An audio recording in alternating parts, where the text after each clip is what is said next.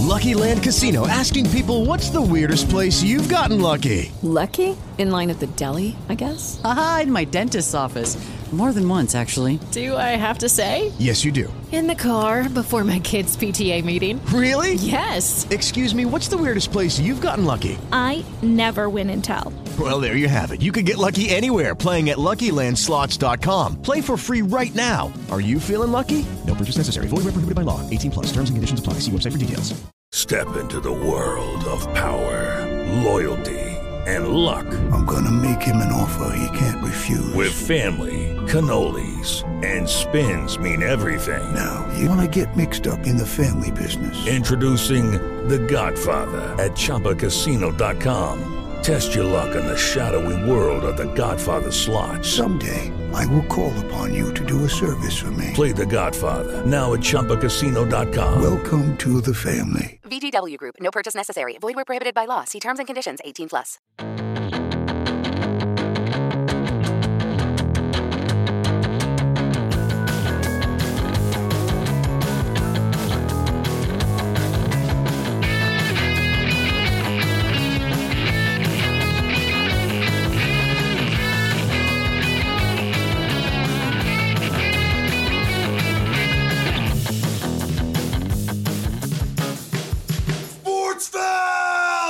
It is Sportsfeld. Jake cut me off. We're going to do it again. Did not know you were It is Sportsfeld. We have come to a conclusion to the thing that happened. The saga. The rundown. We're going to run the showdown quickly. Yeah. We have Kawhi heading to the Clippers. Danny Green going to the Lakers. We have Raptors signings. They weren't going to stand pat. Pick themselves up and dust themselves off. They're playing Summer League. It's midterm time for the Blue Jays. Yeah. Home run derby is tonight. Definitely July sports time. Absolutely. It's funny, the Kawhi thing, it's sort of like the first day of summer, the next day. Yeah. I was like, oh, right. There's the whole other thing. We have Maple Leafs, we're told, Don Cherry, mailbag, sad, not sad, and much, much more. Look at that. On the way. That was so far the worst rundown I've done, but also the best. Yeah. Well, it's the first in a way for us. Anyway, we also have an excellent guest this week. We do. We have from TSN, covering NBA, CFL, 2018 Olympics, and the As Told By essays. Mr. Matthew Shinetti. No one needs to call me Mister. Good. That'll be the only time you get it. Good. Excellent. Done. And even excellent, I think, would be a bit of an overestimation, but thanks, guys. Thanks for having me. You were on the street after they won the Game 6. I will tell you that no experience in my life was as evasive to my personal space as being on the street right at Dundas Square right after they won. And I love how the lasting clip on SportsCenter is they do the morning loop on SportsCenter, and I believe Kara Wagland throws to me, or they do this segment like, okay, we're going to check with Matthew Shinetti on the street, and they cut one of my hits to basically where just people are jumping on me, just like bodies flying. There's no training for that. There's no tests. That was pretty much the experience in the bar too, to be fair. Pretty much. Like not even on the street. I think everywhere in the I don't city think anyone is it's such a generational thing literally in this city that I don't think anybody fully understood what was going to happen. So spontaneous body movements was to be expected by everybody. Yeah. It's crazy. So the slow decrease over the last 3 weeks of our confidence in having Kawhi Leonard is at 0. Well, now it's at 0. Kawhi Leonard it's safe to say. I'm pretty confident he's not coming back. Yeah, well. It's a fair assessment. That's a very fair assessment. But what if? No. But no, he's gone home. He's gone to the Clippers, which I'm as it seems retroactively quite happy about. Yes, and as it seems like he was always going to do. Can we just spare a moment and feel happy for the LA Clippers that the greatest moment in their franchise's history, and this is a franchise that's been long maligned, is getting Kawhi Leonard? Absolutely. Good for them. I would say that's his new gimmick. To be fair, I would also say that the greatest moment in Raptors history a year ago was getting Kawhi Leonard. Fair enough, but the way as much as I know you guys have referenced guys like Blake Murphy, and I know Blake will dig into the numbers and dig into all the lineups. I don't know if getting Paul George and putting him alongside Kawhi Leonard makes the Clippers in a highly competitive Western Conference the immediate favorite that everyone makes them. It is not without risk. It does seem like the top tier of the Western Conference is sort of like they're all sort of at this same level. 100%. And I have no idea who's going to win it, and that's fantastic. 100%. There is an interesting I'm glad you bring that up because there was they immediately became the Vegas favorites, and I think a lot of people became their betting favorites sort of in their heads. But Paul George is not like a guaranteed. He had a great year. He was a top 3 MVP candidate, but led the league. Second in league. He's had shoulder surgery. He's had knee surgery. He's had a lot of injuries and is about to turn 30. It's not a guarantee. And that they need walking more. into And they, 3 titles as here. the Raptors proved, even last year, the Raptors got Kawhi and Danny Green. Went into the season with a very strong roster. Still needed to add Marc Gasol to really solidify the whole thing. Still needed 100%. Pascal to take that next leap. So they need. I'm not confident in saying that, especially in the Western Conference, which, as you say, is very competitive now, even for teams that no one's talking about, like Denver. I think are going to make a real push, and Portland with now they have Lillard back, they get Nurkic coming back. I am not convinced that the Clippers are. I mean, they could very well make the finals with the in the playoffs we saw Kawhi can make the difference, but are they as strong as? Here's a basic thought experiment right now. I want you to list off the top of your head memorable Paul George playoff moments. They all came against the Raptors when he was in Indiana, and they still lost that. And I still remember him after they lost Game 7, him praising Norman Powell because Norman Powell shut him down. Yep. Right. So, listen, I'm a Paul George fan. I own quite a few pairs of Paul George, his trademark sneakers. I do like them. However, playoff P, as he likes to brand himself, is non-existent. I am not yet confident in crowning a team whose 5th best player is Lou Williams. Nothing against Lou, but Lou, come on. I can't wait for the reception and the reaction that Lou Williams on Lou Williams. What is this? Well, when he went ahead and basically said that, look, I watched the 2014 Toronto Raptors. Okay, He was anyway. End of the every quarter. Lou Williams. Yeah, and then they made in the playoffs that you need more. You can't put that on anyway. I'm not. I'm just. Well, as Lou will tell you, I'm not confident they're there. As Lou will tell you, Toronto's great for 4 months, and then you want to go home. So anyway, Kawhi did go home. He did, and from the sounds of the orchestrations of the trade, it sounds like he was always going home. So. Fair enough. And perhaps he was always going to go home from the moment that he got here and his mind was dead set. And when you speak to the people who've been covering the Raptors all season, they have said consistently over and over again that they were getting no indication that Kawhi was changing his mind. He's a hard guy to read. However, the fact that this whole idea of the Raptors giving him a tough decision, I think Bruce Arthur wrote this in the Toronto Star, that's maybe the best you could have asked for. Totally. You made it a very tough decision for him. And you think about Alex McKechnie, the head of sports science, and what he did for Kawhi and the load management and how they basically, without bending over backwards, how they basically kind of placated Kawhi as much as they could. I would say that Kawhi and the Raptors organization gave each other everything possible. And that Kawhi came here and he was known maybe that he wasn't coming back and he didn't really want to be here, but he still played his ass off and won a title. And then on the flip side, the Raptors took care of his health. They brought him back to being the superstar he is. And it's the greatest fling in NBA history. Yeah. And all sides benefited from it. That was pretty much, in terms of just Kawhi, if you eliminate, that's pretty much the greatest 1 year turnaround of a guy's reputation I've ever seen in my life. And maybe a franchise's reputation, right? Because he played 9 games. And if you look at the package that he was traded for, versus the package that Paul George was traded for. Paul George is no Kawhi Leonard. Clippers are screwed in unbelievable trade. That's the going price for a guy who is in that conversation. And the Raptors got him for a lot less. They paid, but they didn't mortgage their entire future. And they won a title.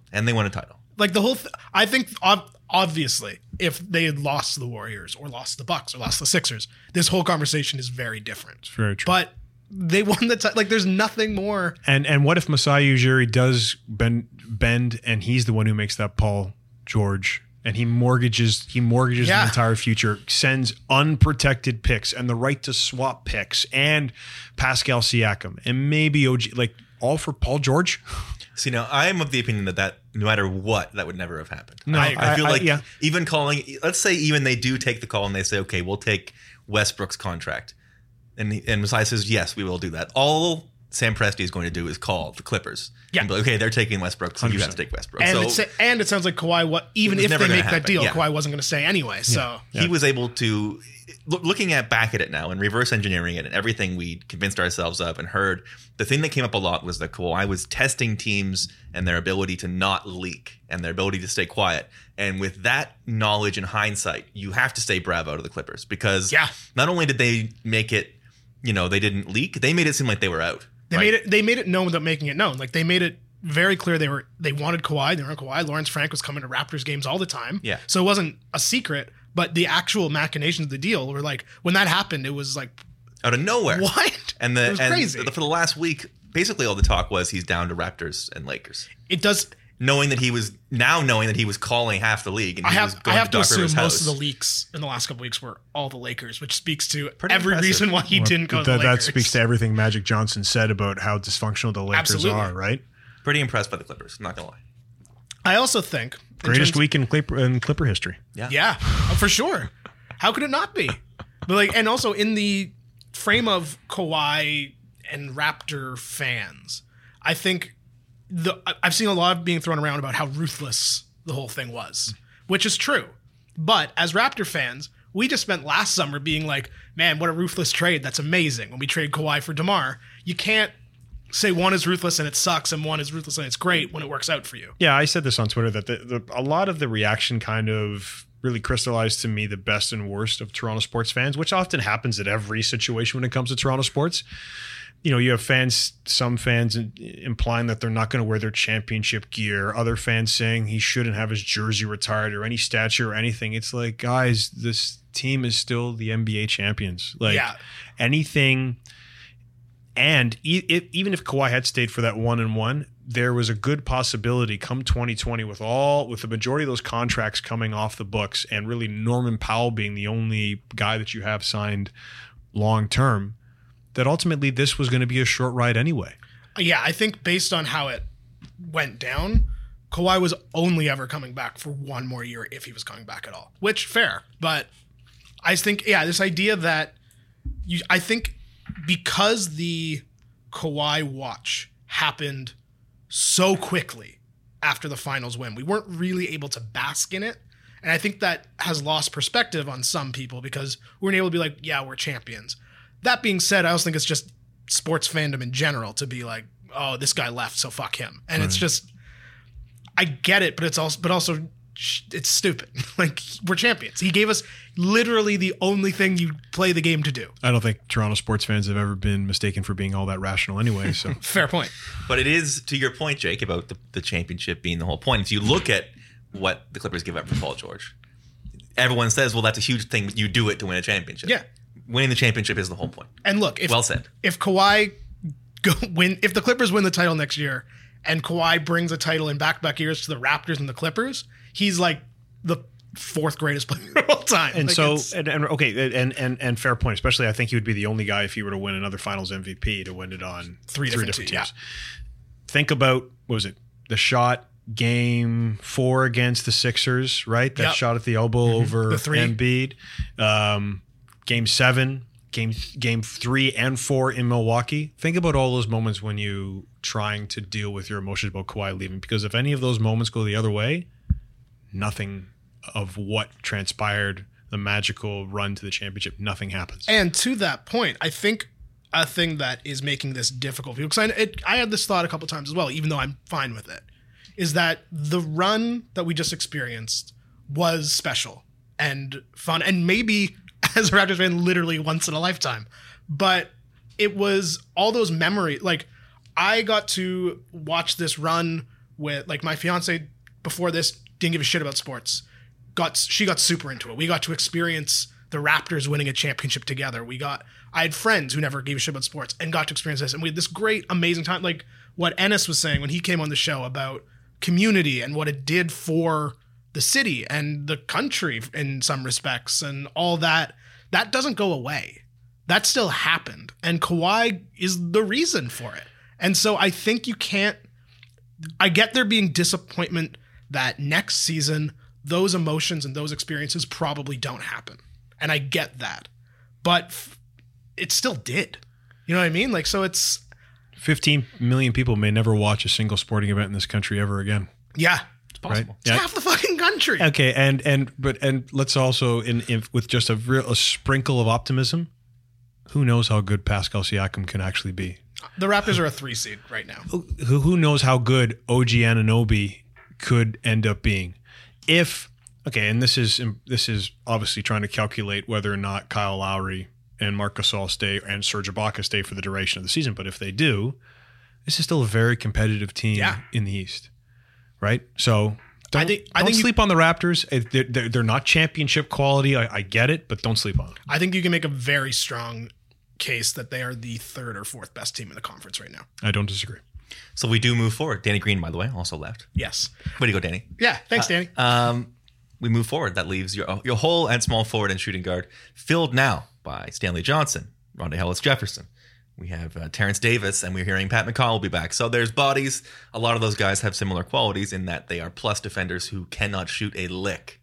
It's going to be the strategy going They're forward. also all very much Ujiri Webster type guys, like young guys who kind of crashed player out. development test. Yeah. So I don't know. I'll give you guys a bit of insight. I don't know if you've ever had a chance to go into what is now called the OVO Center, but the great thing about the way that Masai Ujiri and Bobby Webster operate is when they did an orientation, they took the media through the entire facility, and they brought us into their war room. And their war room has this enormous tablet basically situated on a table with constantly movable depth charts, right?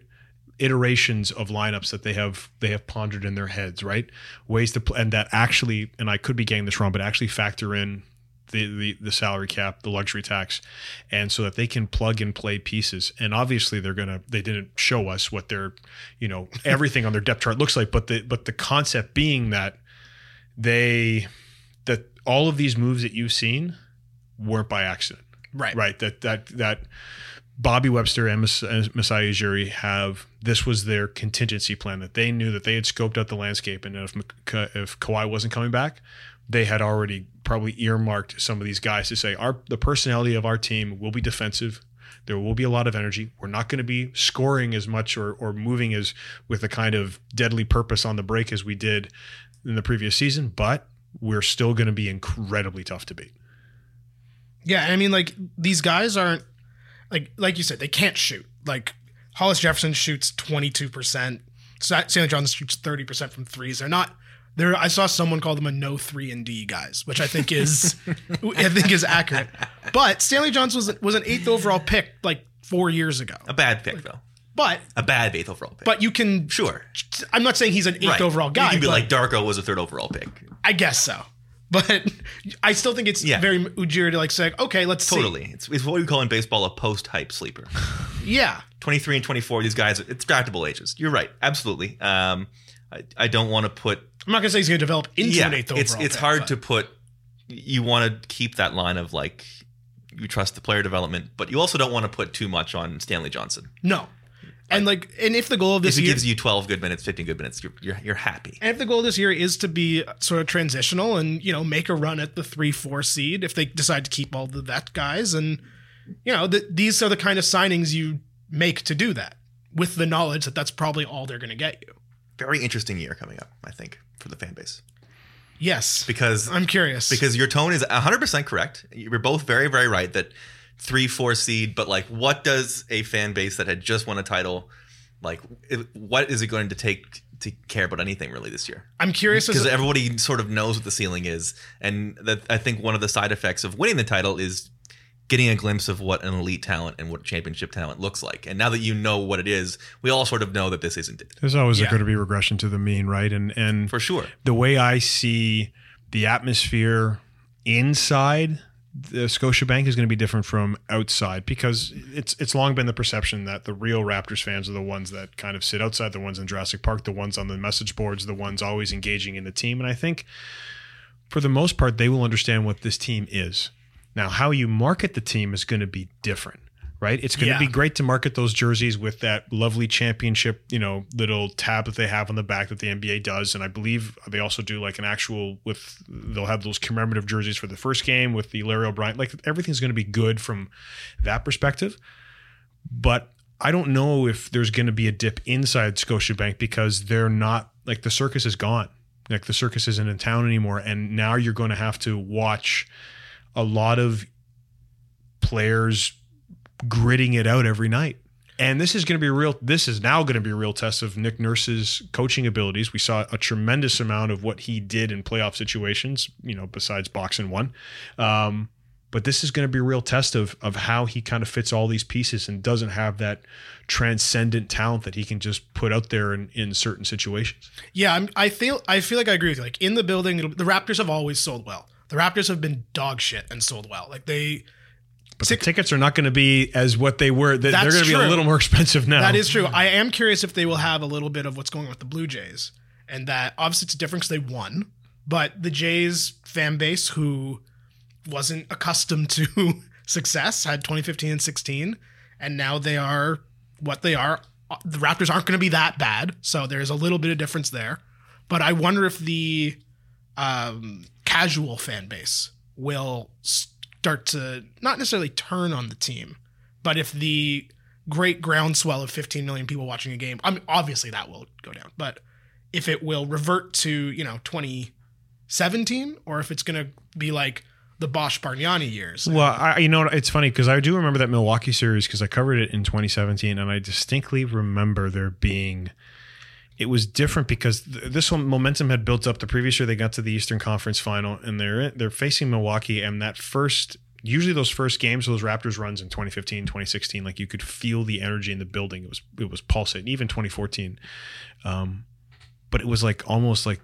They were expecting success. They were expecting, we need to get to that next step. Okay, so we saw the energy, obviously, in all those key moments that I've already mentioned, and every little bell that had to be hit en route to winning a championship.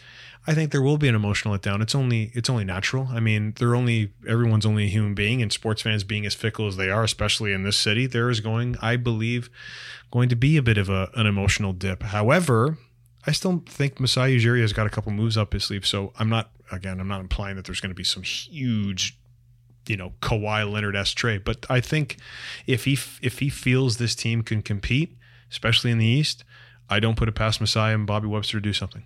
I expect a Gasol deal at the very least. 100%. That's the one that makes sense to me. Yeah. But if they go the other way and they're not good, yeah. Well, then remember the one thing. Masai has won a championship. He's traded away with the face of the franchise. He's added his own coach. The one thing he hasn't done is a full rebuild.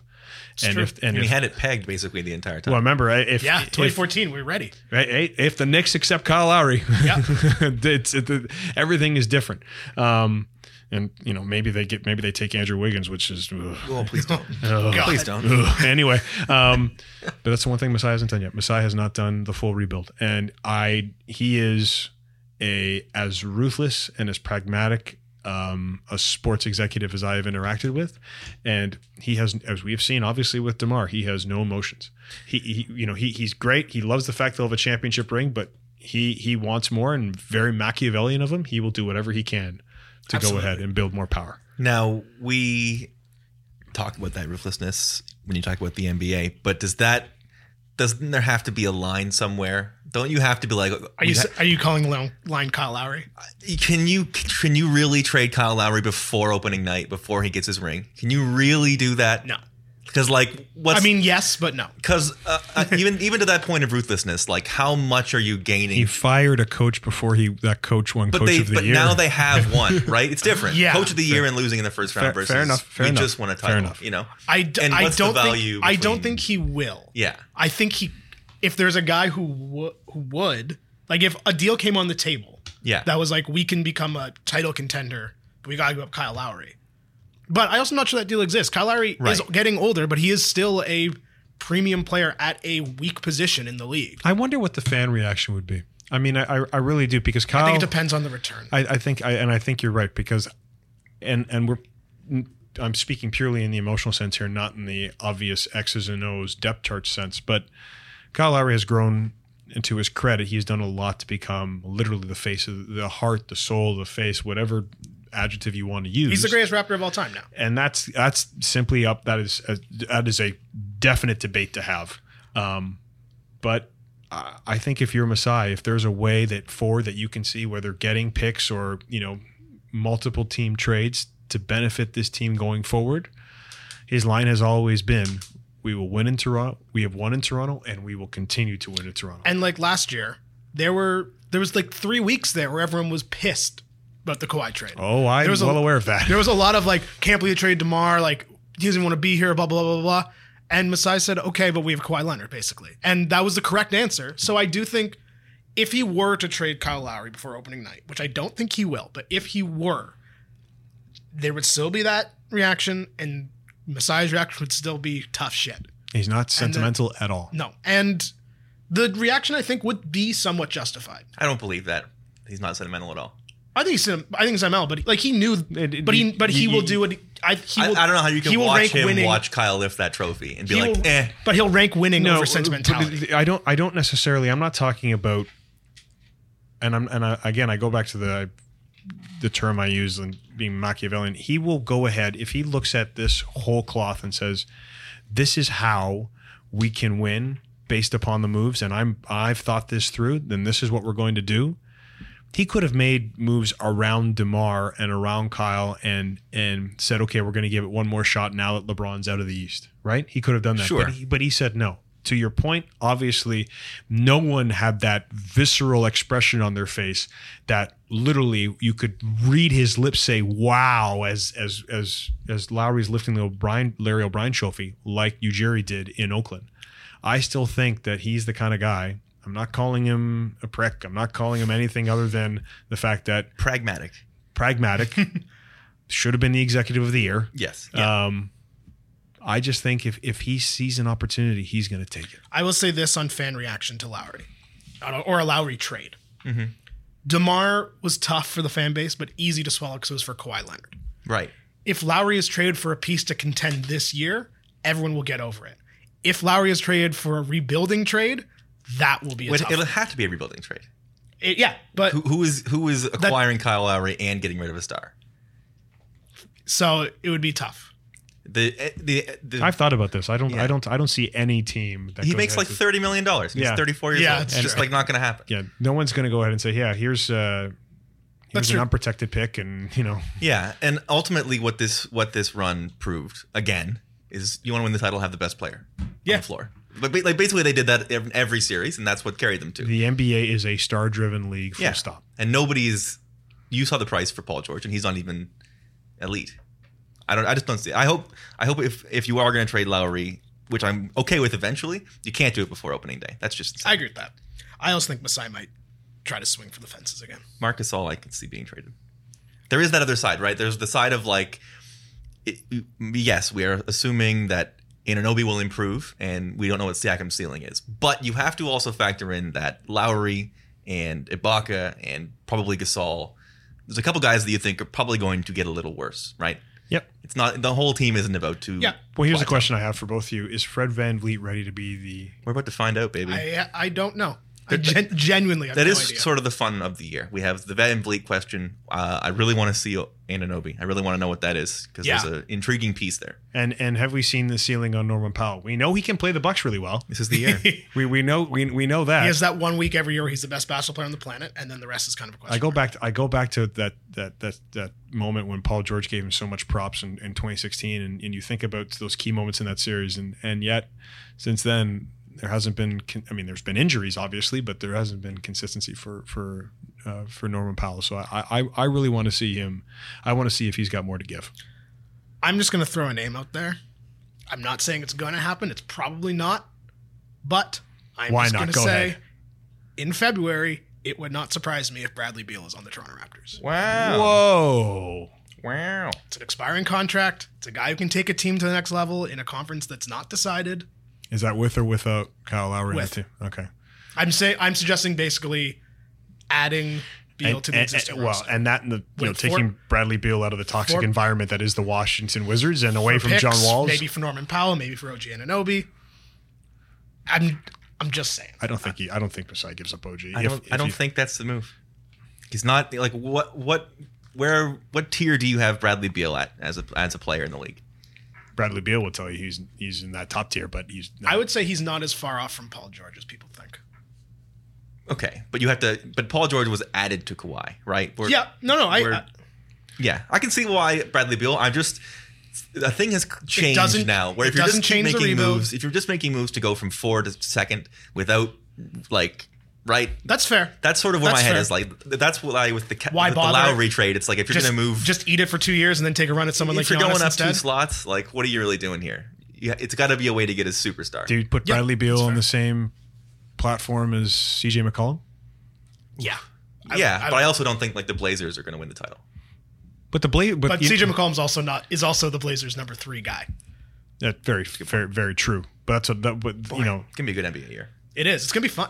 The expectation. We've spent 10 years of certainty in the NBA. The West is gone. It's great. The West is always so fun to watch in the regular season. And the regular season is gonna mean nothing. It's gonna be amazing. LeBron's gonna play 20 games. So is Kawhi. And I always love every time we get to Christmas Day and everyone's talking up James Harden, and then nothing gives me more pleasure than watching him just remind everybody who James Harden really is in the playoffs. Speaking of Christmas Day, do the Raptors still get a game? They better. Yeah, I think so. I think at this point. If you're the NBA, if you're reigning NBA champion, champion, you go Raptors Clippers. You might go Clippers. This is the old Blake, as Blake would say, "Why give away a premium game?" But that's going to be a big game no matter when. True. That might be when I do Raptors Bucks. I don't know. Anyway, going to be a really good NBA year. I can't remember a year where I had less assurance as to who was going to win the title. I feel like the last even the year when in 2004 when the Pistons won, everyone thought the Lakers. It was still that was a surprise, but it wasn't a certain the Lakers were the certainty, and then there was a surprise. So I'm trying to think of the last year where it was sort of this wide open. It's been a long ass time. No, again, it all has to do with when dynasties fall, right? Yeah, that usually corresponds with Spurs, when dynasties Heat, Warriors. When dynasties fall, there's a sea change. So it's good stuff. We switch gears tonight. The big boys are cranking homers. That's right.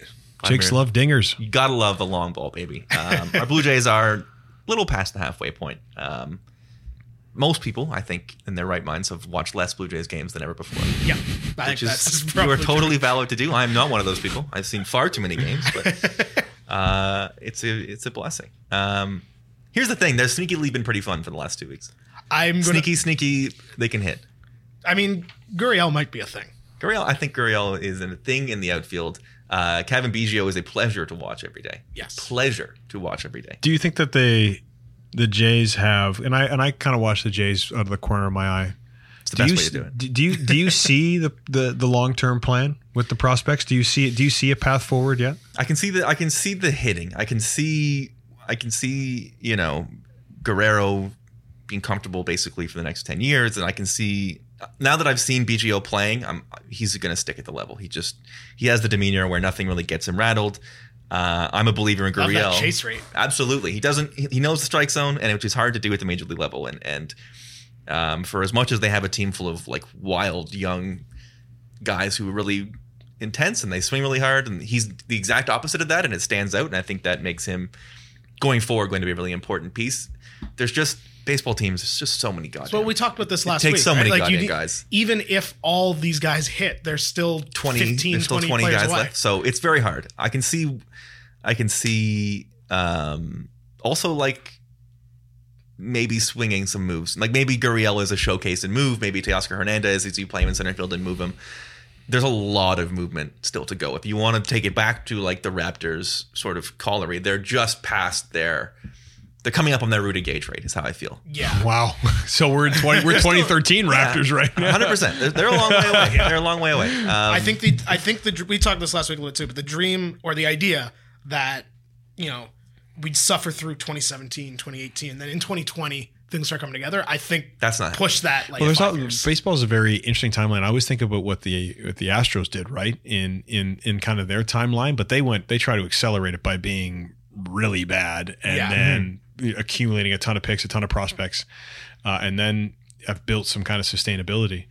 I think that there's, and I take a look at, we talked about the fan base here and, being in sports media and seeing it from different perspectives, seeing attendance and seeing TV ratings and seeing all of that. I think a longer timeline will hurt given the investment that Rogers Media has put in, and I'm not, again, full disclosure, now I'm not saying that because they're a main competitor of the network I work for. But I just think there's going to have to be, and that's why I was asking you, because I think there needs to be a crystallized timeline, because you can't have 9,600 people or 12,9,600 people, consistently in the Rogers Center. Like they've got Can't they though? They kind of did it for 15 years. Again, but this is now they're now owned by a media company that has invested heavily in hockey for the next 7 years, where all of those properties aren't doing very well, right? So this is going to be prospect driven. This is going to be I don't foresee a huge splash or a big trade, or like this is going to be, and that timeline can either be relatively quick or can be a lot longer. Yeah, they're not about to acquire a star. I would say that's a guarantee. Like they're gonna hope to spin Giles and probably Stroman into 4 or 5 pieces, and hope that 2 of those pieces they're gonna keep trying to do that, right? When does that trade happen? Because like that's in the next 2 weeks, it's coming. Deadline's what, 31st? Yeah, because that Stroman thing has been one of the most fascinating things this season. I mean, you're right.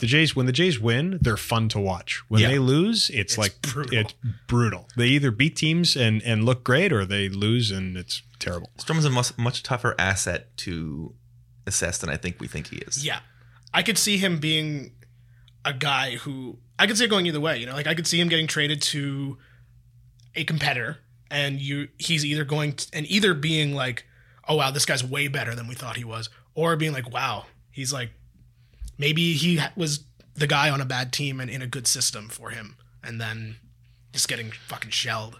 I genuinely don't know. He's a hard one to look at objectively, because we had him as sort of a savior when he was rehabbing that injury in 2015, and then he really looked like he took a step back, and now he looks like he's back to his form, but he's always sort of battled injury, and I know that there is a very large and sizable and reasonable size of fan base that says extend him and bring him back, and I totally get it. But part of me is also like, we're not super far off from him having 2 pretty bad years in a row. Yeah. And going into his 8, like, are you going to you're locking up through 35? I don't know. It's like, not that I'm advocating against it, but I can see why it isn't as much of a slam dunk as some people want to say that it is. I agree, but I also think that, looking at him and Ken Giles, who is, I think, much more of a surefire hit. But it's just like, at what point, I know they're far away, but at what point do you just decide to keep good players? Right. For sure. I don't think Giles, I agree with that on Stroman, but I can see why you wouldn't be super eager to lock him up for the next 5 years. That's all. Yeah. That's all. They should extend him, but just for that very window. If the window is 2022, he should still be a part of it. That's it, right? But if the window is, 2025, 2026, then... Right. This could be quietly telling you that the window is much farther away than you think it is. Baseball money is, as we're seeing with Bryce Harper, though, baseball money is funny money, man. Yeah. Especially now, League doesn't want to pay anybody. So. Yeah.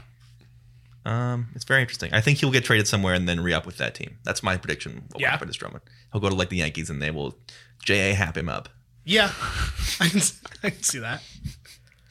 34 and 57, man. That's actually somehow not as bad as I thought they were. They're very close to an 100-loss team. They're going to need a little run here. And they're not the worst team in the division. They're not. They're not even really close to being the worst team in the league, which is the reality of the Houston approach, is that it is less feasible now than it was a short while ago, because now every team is like, oh, we can just tank for picks. 10 teams tanking for picks means someone's getting 10th overall pick. Boy. But now it's summer. Here's the thing about the Blue Jays is now you can go. You don't even have a reason to care about your phone. Kawhi's done. It's true. The Raptors' moves are going to be tax threshold wing guys who can't shoot. And the Jays are into that part of the year where like nothing matters. You can just go sit in the sun, watch a baseball game. I was going to say that the only reason you're going is because you want to just be in the sun at the ballpark. And watch some baseball and then be like, okay. Anyway, I have a good feeling about a show from Vladimir Guerrero today. I think he's going to have a good I think he's going to hit some baseballs. And when he's looked good, he's looked really. And you know what I do love watching? His dad would always just swing at everything at the plate, but watching him and him learning his craft at the major league level at the plate has been pretty good to watch. He the reason I have faith in his home run derby ability is his ability to BP is just... Yeah. I mean, all those guys are going to have good BPs, but he has a way of it just sort of clicks. You sort of see it in 3-point shooters where like once he gets the range, it's just like it becomes like a metronome where he just sort of and he doesn't really have to muscle up and like really overdo himself to hit home runs. He really naturally flicks them. So I have good faith that he'll have a good. Maybe he won't win it, but I hope he does. I think it'd be in the I first think it'd round. Be, He we might like hit kind of 20. touched on this last week. I think it'd be good for him Yeah. and his career if he had a good show tonight, and then just like can kind of take that, focus on the rest of the season. I give him props for doing it. Like I give him props for a 20-year-old to step up and say, you know what? I grew up on this stage, watched my dad. I'm not overawed by his shadow. I'm not overawed by what this competition means, how it's the centerpiece of it really is a centerpiece of All-Star Weekend. I'm going to go out and I'm going to hit some dingers. I love it. It's going to be fun. Vince Carter moment, perhaps. Something like that. Yeah. I think maybe he doesn't win it, but I think in one of his early rounds he'll hit like 20 and they'll be like, ooh, damn. And the ones he hits are going to go effortless bombs. So far. Effortless Goodbye. bombs. More Toronto sports news, just rolling in. Yeah. The guys who were traded into this city last time we talked have been extended. 4 years, $14 million for Alex Kerfoot, and 1 year, $4.5 million for Cody Ceci. Cody Ceci, everybody I follow that talks about hockey is pretty sure Cody Ceci is bad. Yeah. So I was in anyone be like, I wouldn't dare watch. I was in Ottawa last Yeah. week, and they're glad he's not there anymore. Yeah, that's what I heard from Ottawa fans this weekend as well. That's how you know it's a good trade, because these fans were happy to get rid of Zaitsev. Yeah. But when both teams are like, thank God that guy's gone, that's how you know. At least CC's only a year, and then it's like, okay. Yes. Boy, Alex Kerfoot though is sticking around. I mean, 4.5 he's for 4 years. a young guy. He could be something of a thing. I don't know. It's hard to say, right? It really is. I'm not gonna sit here and say that I love the Colorado Avalanche, because that would be false. And also, like evaluating the bottom six on an NHL team when it's just like, maybe some of them could be. Sure. It's so funny when looking at the Leafs, and we talked about this just a little bit with the Raptors. Having watched the Leafs, I mean, I don't cover them as much as I used to, but I watch quite a bit. To me, they still, like, I know they can score goals, and that doesn't matter to me. And hockey in February is very tough to watch, but I still want to see how all these pieces fit into a Babcock system in which Babcock can actually adapt and change. And it's not just about, okay, boys, just work harder tonight. I think that's the question, right? I think this year is going, assuming Marner comes back, which we'll get to that. But I think this is going to be the year where that question of, can a Babcock system exist on a Dubas team? And and are those two, I have no idea if there's actually a rift between them, and frankly, I don't give a shit. Right. But like, are those two, from a philosophical hockey standpoint, diametrically opposed? Well, there was always that question, that rumblings around, because Dubas is so invested in analytics and quite intelligent in terms of how he looks at the game from a numbers perspective, and because Babcock is, always been kind of considered that kind of institutional guy who's all about, okay, boys, in the corners, let's sticks on the ice, get in front of the net, bodies on bot. Like, I want to see that moment that we've seen out of the Bruins, that we definitely saw out of the Blues, where he adapts and he changes because of the situation, knowing the talent that he does or he doesn't have. And there's no doubt of what Mike Babcock is, but regardless of the talent that they bring in or they try to insulate, whether it's the top six, whether it's, your top 3 or 4 defensemen, it's going to come down. This is a really important year for Mike Babcock. I know we haven't even touched on Marner, but this is a huge year for Mike Babcock. Absolutely. If they crash out again, he's gone, I think. Yeah. Crazy. We can touch on Marner. Marner's still at large. He's signing. I feel confident he's signing, but I also was on record saying Kawhi was coming back. So that's fair. Pretty dumb. I feel like I'm on actually national television saying that Kawhi was coming back. So it's okay. Fair enough. I think we all got a little fooled. But like, I don't know. Marner's, the whole thing is kind of funny to me in the sense that like the fan opinion of Marner is either he's the greatest winger of all time, bring him back, but also he's not worth more than $8 million. It is without a doubt the worst part of Leaf fandom. Yeah. Has come out in this Marner. Absolutely. It happened almost too predictably that it makes me sad. Yeah. Because people are like, fuck him now, which is like, fuck him now, but also super ridiculous. But also he's so good and we need him. But just also the team in scoring underpay him. But I also, this is the one negotiation I want to hear, because everything that Kyle Dubas has said in the media, he said he's a superstar. He has said every word and spoken to every important element that Marner brings to the Leafs, that an agent wants to hear in negotiations. So where is the stalemate? When does he like how does he aggressively analyze Mitch Marner and basically say, well, we're not going to pay him this? I mean, last year with Nylander, it was Nylander's camp had a large ask and Dubas wasn't willing to fully meet it. I assume this is the same situation. But this is now legitimately Marner can ask that, and he's going to get it. I mean, is he going to get though? Like he is. I agree. I do think he's a superstar, but he's also a winger. And Austin Matthews can command $11 million as a superstar center. I feel like a superstar winger maybe can't. There's just more of them. And on the other side, and on the other side of it, because we're at that threshold, and I don't know how many picks it would be, but we're at that threshold because he's at the top half of what would an offer would be. Does he really want to go to a team that's going to basically mortgage his entire future to give him? That is the question for me. Yeah, I don't necessarily like that's the rock in the hard place. It's like Dubas has got to pay a lot of money, and Marner doesn't want to go to a really, really crappy team. Yeah. That's the bluff. That's the bluff that they're assuming is called, right? That any team that offers Sheets you is going to be worse than we are. That we are a lot worse. Assumedly a lot worse. I think it's fair to say that the Leafs are in the top tier of the league right now. Yes. And then, even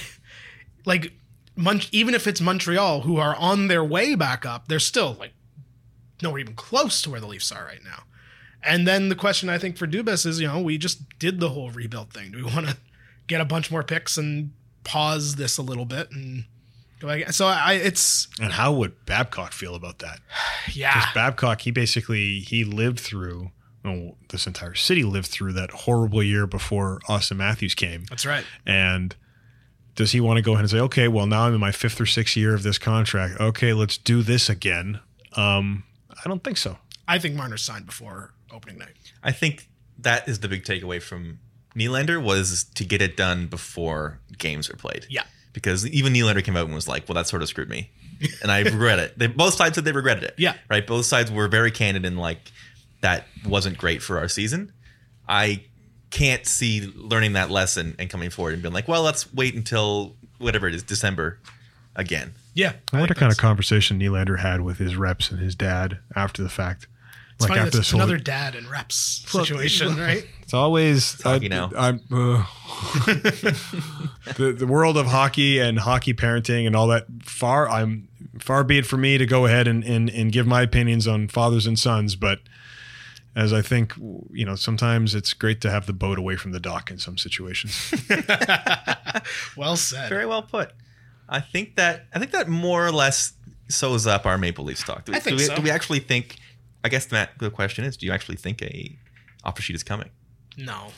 Because Sebastian Aho got one. Yeah, and it fucked them. A bad one. And that's it. Yeah, but that was that was a weird play by Marc Bergevin. Super weird. Apparently he also offered one to Point and he didn't sign it because Braden Point wants to stay. I think Braden Point is a better comparable than Aho because Braden Point wants to stay with Tampa Bay. I don't understand how Sebastian Aho's agent didn't go to Marc Bergevin and say, okay, we have a sense that the Canes are going to go ahead and meet to this threshold. You might want to go ahead and push it to this. I don't know why Aho would even have signed that. No, I don't. And Canes got a gift. And for him to walk into that locker room now with Rod Brindamore after Marc Bergevin said, "Oh yeah, well Aho wants to be here. That's why he's okay with this offer sheet."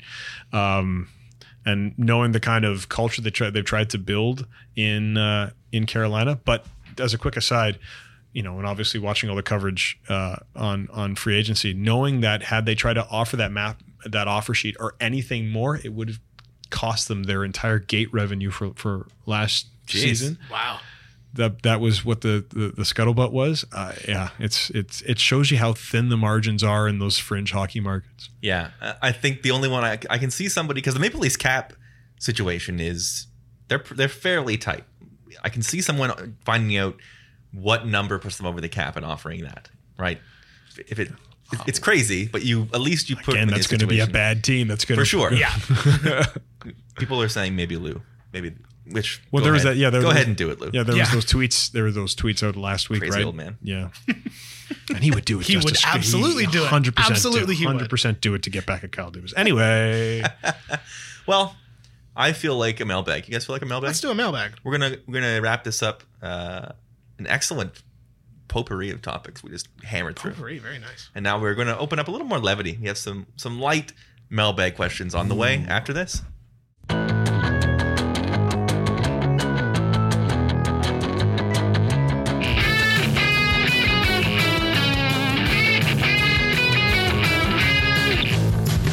Lucky Land Casino, asking people, what's the weirdest place you've gotten lucky? Lucky? In line at the deli, I guess? Aha, in my dentist's office.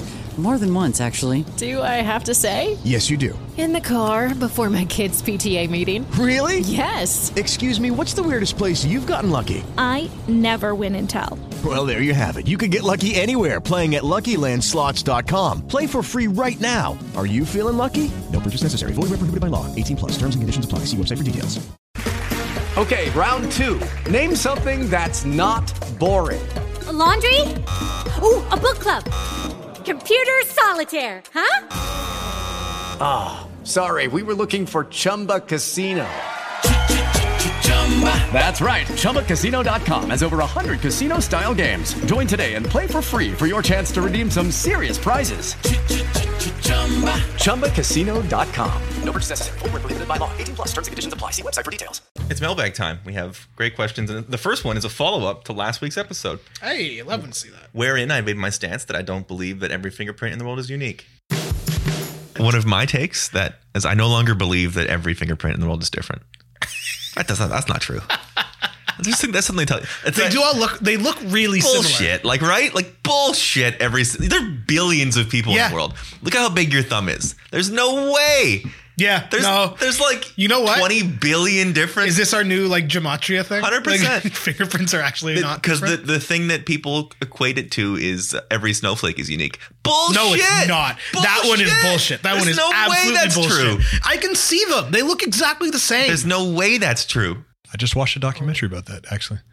Now, Vox did a whole thing. Okay, well, I don't know if I can actually plug Vox, but anyway, they did a whole thing about fingerprints, and yeah, they're not as unique as you might think they are. There you go. Yes. You did it. They blew this puppy open. Vindicated. Because they've had cases where they're like, oh yeah, of course. This looks like the same kind of etchings and patterns. How could it not be? Yeah, and then all of a sudden, those cases fall apart, over actual verifiable science and time. So the question is, if fingerprints and snowflakes aren't unique, is there anything in the world that actually is? Wow. This show, baby. I've heard that the length of the bones in your hand is very unique. Really? Just Well, I got the short end of the stick there with the stumpy fucking piece of shit. Just the different, because there are so many bones in your hand, right? Right. Well, it's funny. You can't see this because like everybody's got, so like my family on my mom's side, everyone has like curvature in their pinky fingers. And everyone on my mom's side of the family, if you hold up all their hands, their pinky fingers all turn inwards at the top. Huh. See this? Yeah. Crazy. So maybe that is true. Maybe that's the thing.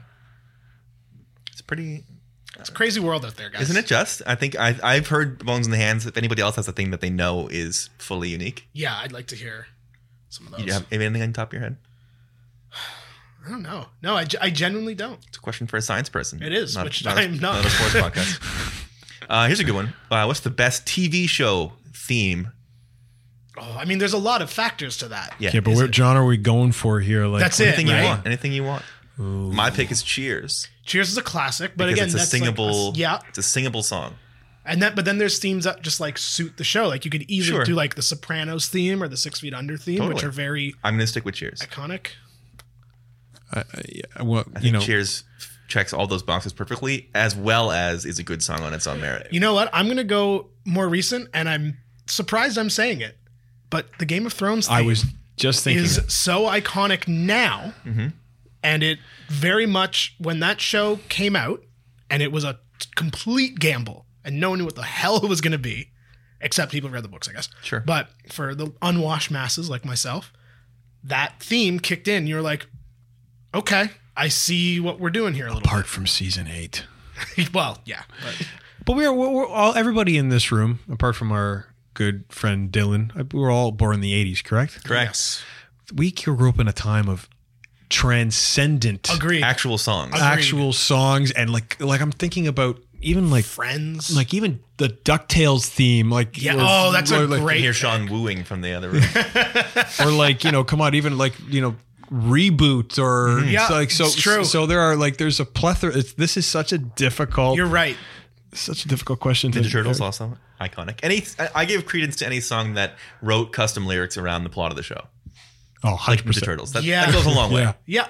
Full House also was a contender. My fiance brought up. That song gets when I pre-read this. I always get a different song. I get Family Matters probably. I get Family Matters. Oh yeah. Together Again by Janet Jackson stuck in my head whenever I hear the Full House theme because the lyrics are sort of a similar timbre and kind of go into each other for me because my brain's How insane. about Perfect Strangers? I don't know if I know the the off the top of my head. I'm trying to. I remember bits and parts of it, but Yeah, the Full House. TGIF Friday, man. Every theme in You that. got to. Yeah. The everywhere. And then Must See TV on Thursday. We all know. Yeah. Okay. What's the best Weird Al song? Ooh. Amish Paradise was pretty good. Yeah, it was very good. I'm going deeper. Going deep cut. I think Albuquerque is the best Weird Al song. Sean's mad about it. I can tell already. Just 12 minutes of ranting. Sean's going to yell at us Yeah. as soon as we get out of this. Sean has the hottest Weird Al takes. Sean, can you get on? What is your top Weird Al song? Because you're the Weird Al guy. You're basically weird, Sean.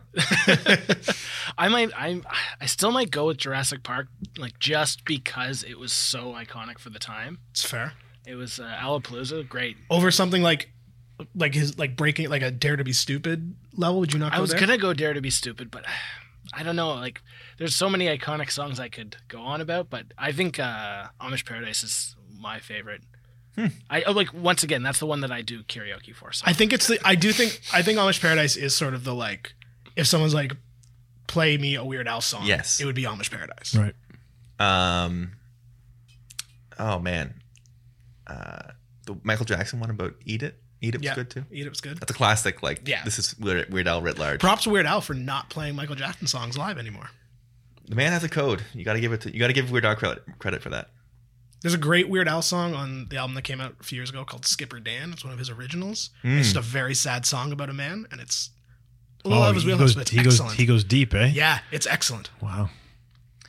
Okay, you have to choose one, and never going north of college or never going south of college.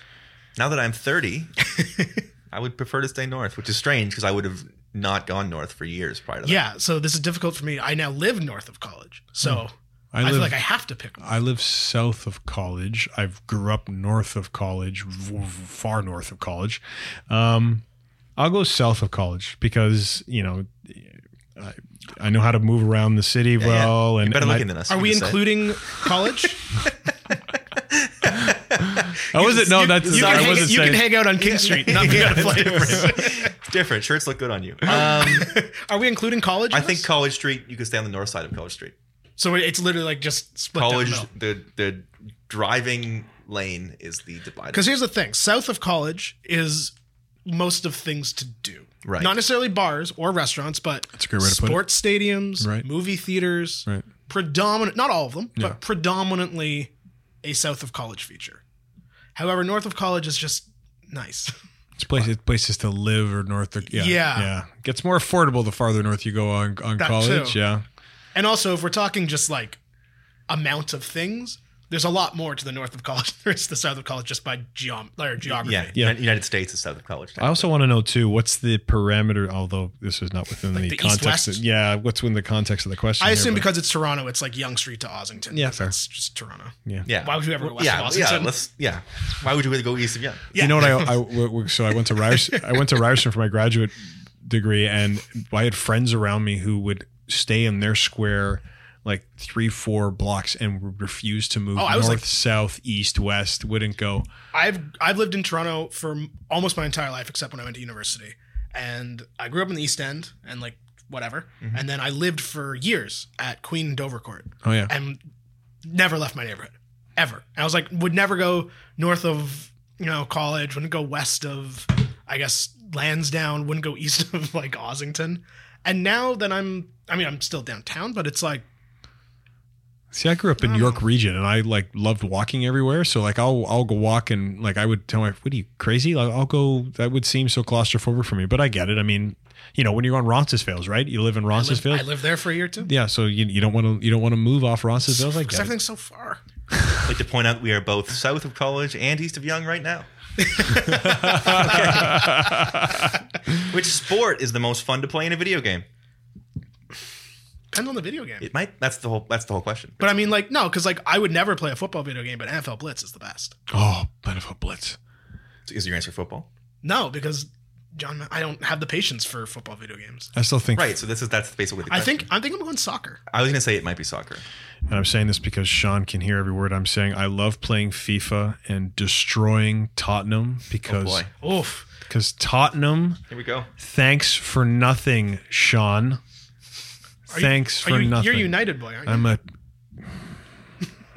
We're not going to talk about. You want to talk about the signings this year? I'm not talking about that. I don't want to talk about it. We're smug now. We made one signing. We're like, signings. I can't talk about it. FIFA, great. I do beating think Tottenham even better. I do think FIFA is the pinnacle of like it's the one that has made the transition to like modern video games where it's like it's still fun. Yeah, but the thing about FIFA that was so that they would try and they still do again and again to complicate it. Like I remember when you could do like the free kicks with like both toggle buttons on, and I'm using the PS controller. And like you could do a perfect, like just a perfect in swinging kick, and now it's like press this button and that button. And I'm bad at it, but I still think it's fun. And you know what? I played it way too much in my mid-20s, and I would go online, and I'm much calmer now that I don't do that anymore because I'm not getting my ass handed to me by 11-year-olds from like Los Angeles, like and just screaming obscenities at me through my TV. I feel like we need like some fringe sport video games to like. I think those are fun. Like, give me a European handball video game. I feel like that'd be a fucking blast. That's what water polo. Yeah, like I could see that being fun. How about actual polo, like on a horse? Actual polo, yeah. All right, guys, get back on the rails here. Polo 2017. What year is it? I don't know. Boy, here's a really deep question about the Tour de France. Oh, this is from Aaron for sure. Would you wear a green sprinter jersey or a polka dot climber jersey? I'd be a climber. What is the color of the jersey for the person who doesn't know how to ride a bike? Because that's the one I will be wearing. Audience member? They're usually the ones on the road throwing flags and running onto the road. Yeah, that's probably me. And drinking. Yeah, I think I go polka dot too. I think because like, yeah, climber. I'm not a sprinter. There's no way. Because and those look at these glutes. That's climbing glutes. Amen to that, buddy. Hockey butts. I couldn't do because you know those sprinters. Once they get to the mountain, they're screwed. I'm afraid to go fast, so I don't ride. I have no answer to this. I don't ride a bike. I have no idea. Probably neither, but maybe a climber. I don't know. What's the best giveaway you've ever received from a sporting event? Ooh. When I was 10, I put my name in a drum at a game at Skydome and won tickets to the 1998 World Series in San Diego. Holy cow. Whoa. That is I'll never top it. I'll never even come close to topping it. Because I don't think the Padres will get back into the World that Series. either, but I'll never win anything like that again in my life. Wow. That'll be mine. Holy cow. Yeah. Saw games 3 and 4. Forget mine. I got nothing. I got like a free ball compared to that. I know. That's what I'm saying. It's great. Like an idiot. Mine hasn't happened yet because every year during the Grey Cup, I always put in for the 50-50. And here's the thing. Whatever you might think about the CFL 364 days of the year, the Grey Cup, the 50-50 draws are close to over $1 million. Really? So when I win that one, and I'm going to spend, and usually it's in the Western provinces like Alberta, and I will literally put down hundreds just to get all those numbers so I can. That's a good one.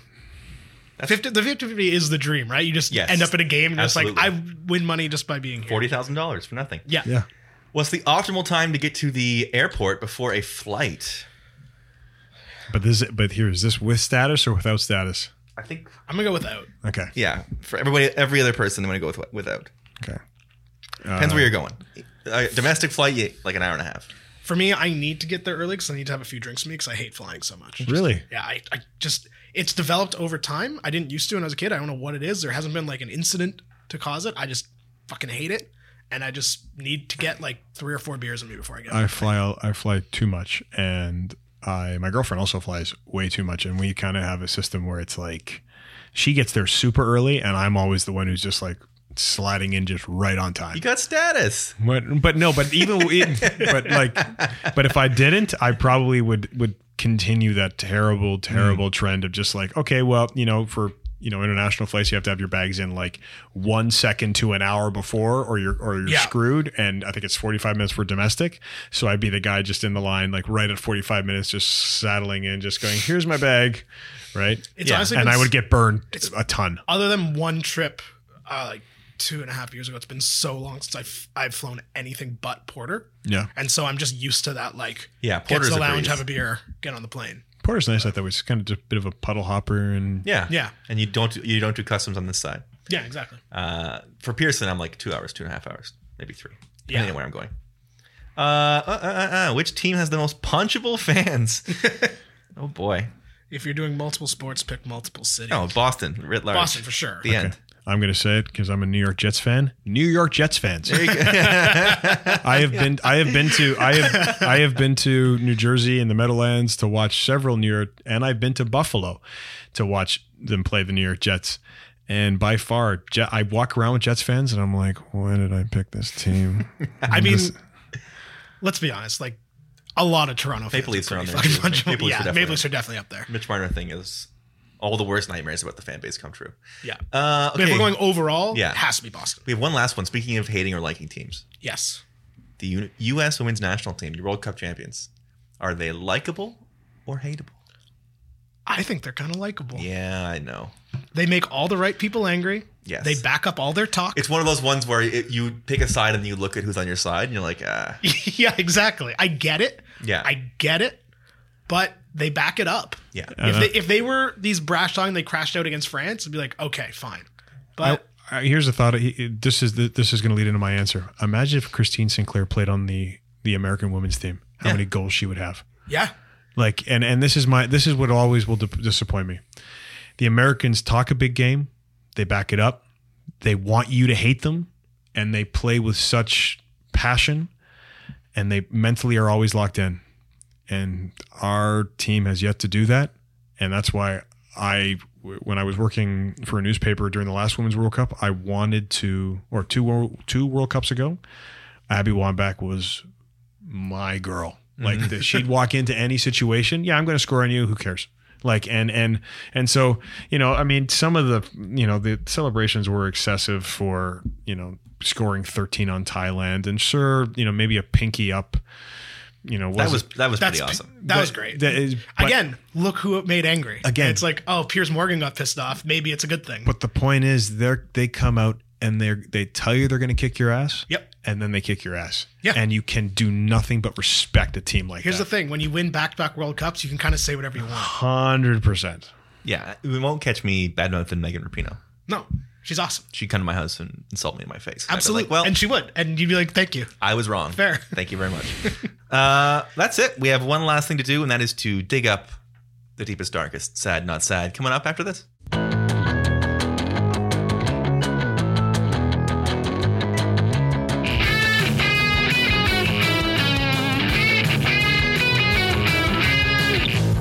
Step into the world of power, loyalty, and luck. I'm gonna make him an offer he can't refuse. With family, cannolis, and spins mean everything. Now, you wanna get mixed up in the family business. Introducing The Godfather at ChumbaCasino.com. Test your luck in the shadowy world of The Godfather slot. Someday, I will call upon you to do a service for me. Play The Godfather now at ChumbaCasino.com. Welcome to the family. VGW Group. No purchase necessary. Void where prohibited by law. See terms and conditions. 18+. We're back. One last thing to do. It's the flagship part of the show. Available for purchase.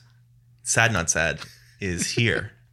Matt, you were really excited, so we're going to let you go first. Are you sad or not sad? I am not sad. And why is that? Because Drag Race is coming to Canada. Yeah. And it's like, so my girlfriend and I will sit and just devour episodes on Netflix. And she's going to be upset that I said this, but my girlfriend gets so invested into it, and just like the characters. Oh man, like it's the best. Tears and 100%. Like, Absolutely. and me, I'm shouting at like when at eliminations. Absolutely. I know Zoobs isn't You're finished among yet, friends. but like Don't worry. the last season, I can't remember what episode it was, but like, no, it was in All Stars 4. And I won't do spoilers, but we got home from the bar and watched one of the episodes, and we were like on our feet, like hands behind the head, like you'd watch a basketball game, like just like tense and wait. It's the best. It's the best. The season 9 finale is still one of my favorite. My favorite. Like the lip sync. You're mid, yeah. But it's the best. I know exactly what you're talking about. The lip sync is just like it's incredible. Yeah. I mean, that's what the show is all about. It is. Yeah, I'm excited for the UK one. I'm excited for the Canada one. Give me all of it. Just give me all of it. So it's and you know the great thing about Drag Race is that it speaks to, even though you think it's one particular set, it speaks to everybody. Like everybody can get behind it, and it's great because of all. And I was just actually saying this to my girlfriend last night. Of all of the reality shows, this one actually has like a substantial payoff. 100%. Yes. You actually get to learn and understand and appreciate the psychology of people from different situations and different backgrounds, and still be able to laugh at them being catty at each other, still be able to go ahead and get upset at characters who like clearly, again, as the question has always been throughout the show, if you do not know how to sew, how are you on this show? First episode of every season. What? Yeah, and like I agree with you. I think there are things about that show probably that are not for me to say or comment on or know, which is fine. But it does create understanding and education and all that, and it's great. And there's a whole generation of young boys and young people in the LGBTQ2 plus community. You know, people want to go ahead and they strive to be in sports, or they strive to be in certain areas of life. Now people can strive to be on a show like this, and there's actual, like, there's a great redemptive and there's a great payoff quality to it that makes it just an awesome show. Absolutely. Do you gravitate towards pageant girls or comedy queens? Oh, comedy queens, 100%. Yeah. 100%. 100%. Absolutely. Yeah. It's very hard to be a comedy queen. It's let's be clear. It's all very hard. It's all very hard. I'm forgetting the name off the top of my head who won season 6. Who was it? Bianca. Bianca Del Rio. Oh, she would just, and what was great is that there were so many layers to her story. Like, you just thought that she was a jerk. Yeah. And then the way that, you know, he was mentoring other queens around him was just, at the end, it was like, that's. I think that was my favorite season so far. It's up there. There was the perfect amount of shit talk and then genuine connection between the queens where they were like helping each other. And like the top were like very good. Excellent top 3. Anyway, great answer, Matt. Yes. Jake, are you sad / not sad? I'm not sad. I've been trying to not bite my nails for the last few weeks for some of my life. I've bitten my nails since I was 0 years old, I guess, and it's going okay. I've learned that when you bite your nails for 30 years and they grow, they're weak as shit. Huh. And so they crack at. I was playing softball last night and like threw a ball and it kind of hit my nail and it fucking broke. But it's like, you have the Aaron Sanchez. I do, yeah. Next time you insult Aaron Sanchez. I understand. But yeah, it's a work in progress, and they look stupid right now because like the non-cuticle part of the nail has to actually grow. But I've been able to stick with it for a couple weeks, and you know, it's not quite like quitting smoking, but it is a habit, and so I'm on the way. I think maybe, or in like a week I'll watch a movie that's tense and bite them all off, and then it doesn't matter. Beautiful. Willpower. Come on now. You can do it. Yeah, willpower. We'll see. Boy, I feel like I'm tough act to follow. I'm not sad, just a general. It felt like getting that Kawhi news out of the way, even though it didn't break the Raptors' way. It really felt like there was a tension that everyone is like released from now. Yeah.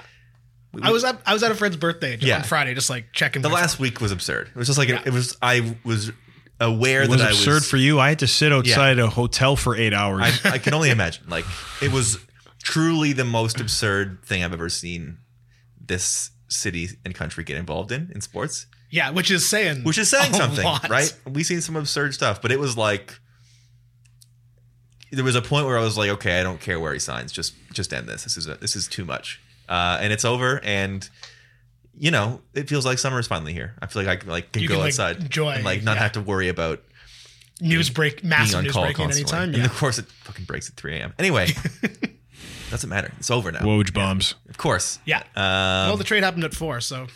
Yeah, man. Paul George too. Crazy. Still NBA champions. Crazy. Anyway, Raptors are champions. You're defending, reigning NBA champions, Toronto Raptors. That is it for the show. Matt, thank you very much for coming in. That was thanks, boys. This was awesome. Fun. We'll be back next week. We're going to talk about Raptors, Leafs, All-Star, maybe Drag Race. Obviously Drag Race. Because you see that walk. We will have Drag Race for next few weeks because you're still going. I'll be almost done. Right. That's right. I'll be almost caught up because in a week I've watched 7 seasons. Yeah, you'll be done by next week. Matt, thank you again for coming in. Follow Matt on Twitter and Instagram. Thank you, Dylan, Clay, and Sean, everyone involved. Yeah. Clay produced this. He put his own. Clay. Thank you to me at the bottom. He says. Oh, and that's right. Oh, well, that's nice. Thank you, Dylan, especially. Yes, always Dylan. Thanks, Dylan, for actually doing work, and thank you all very much for listening to Sportsfeld. Schwartzfeld!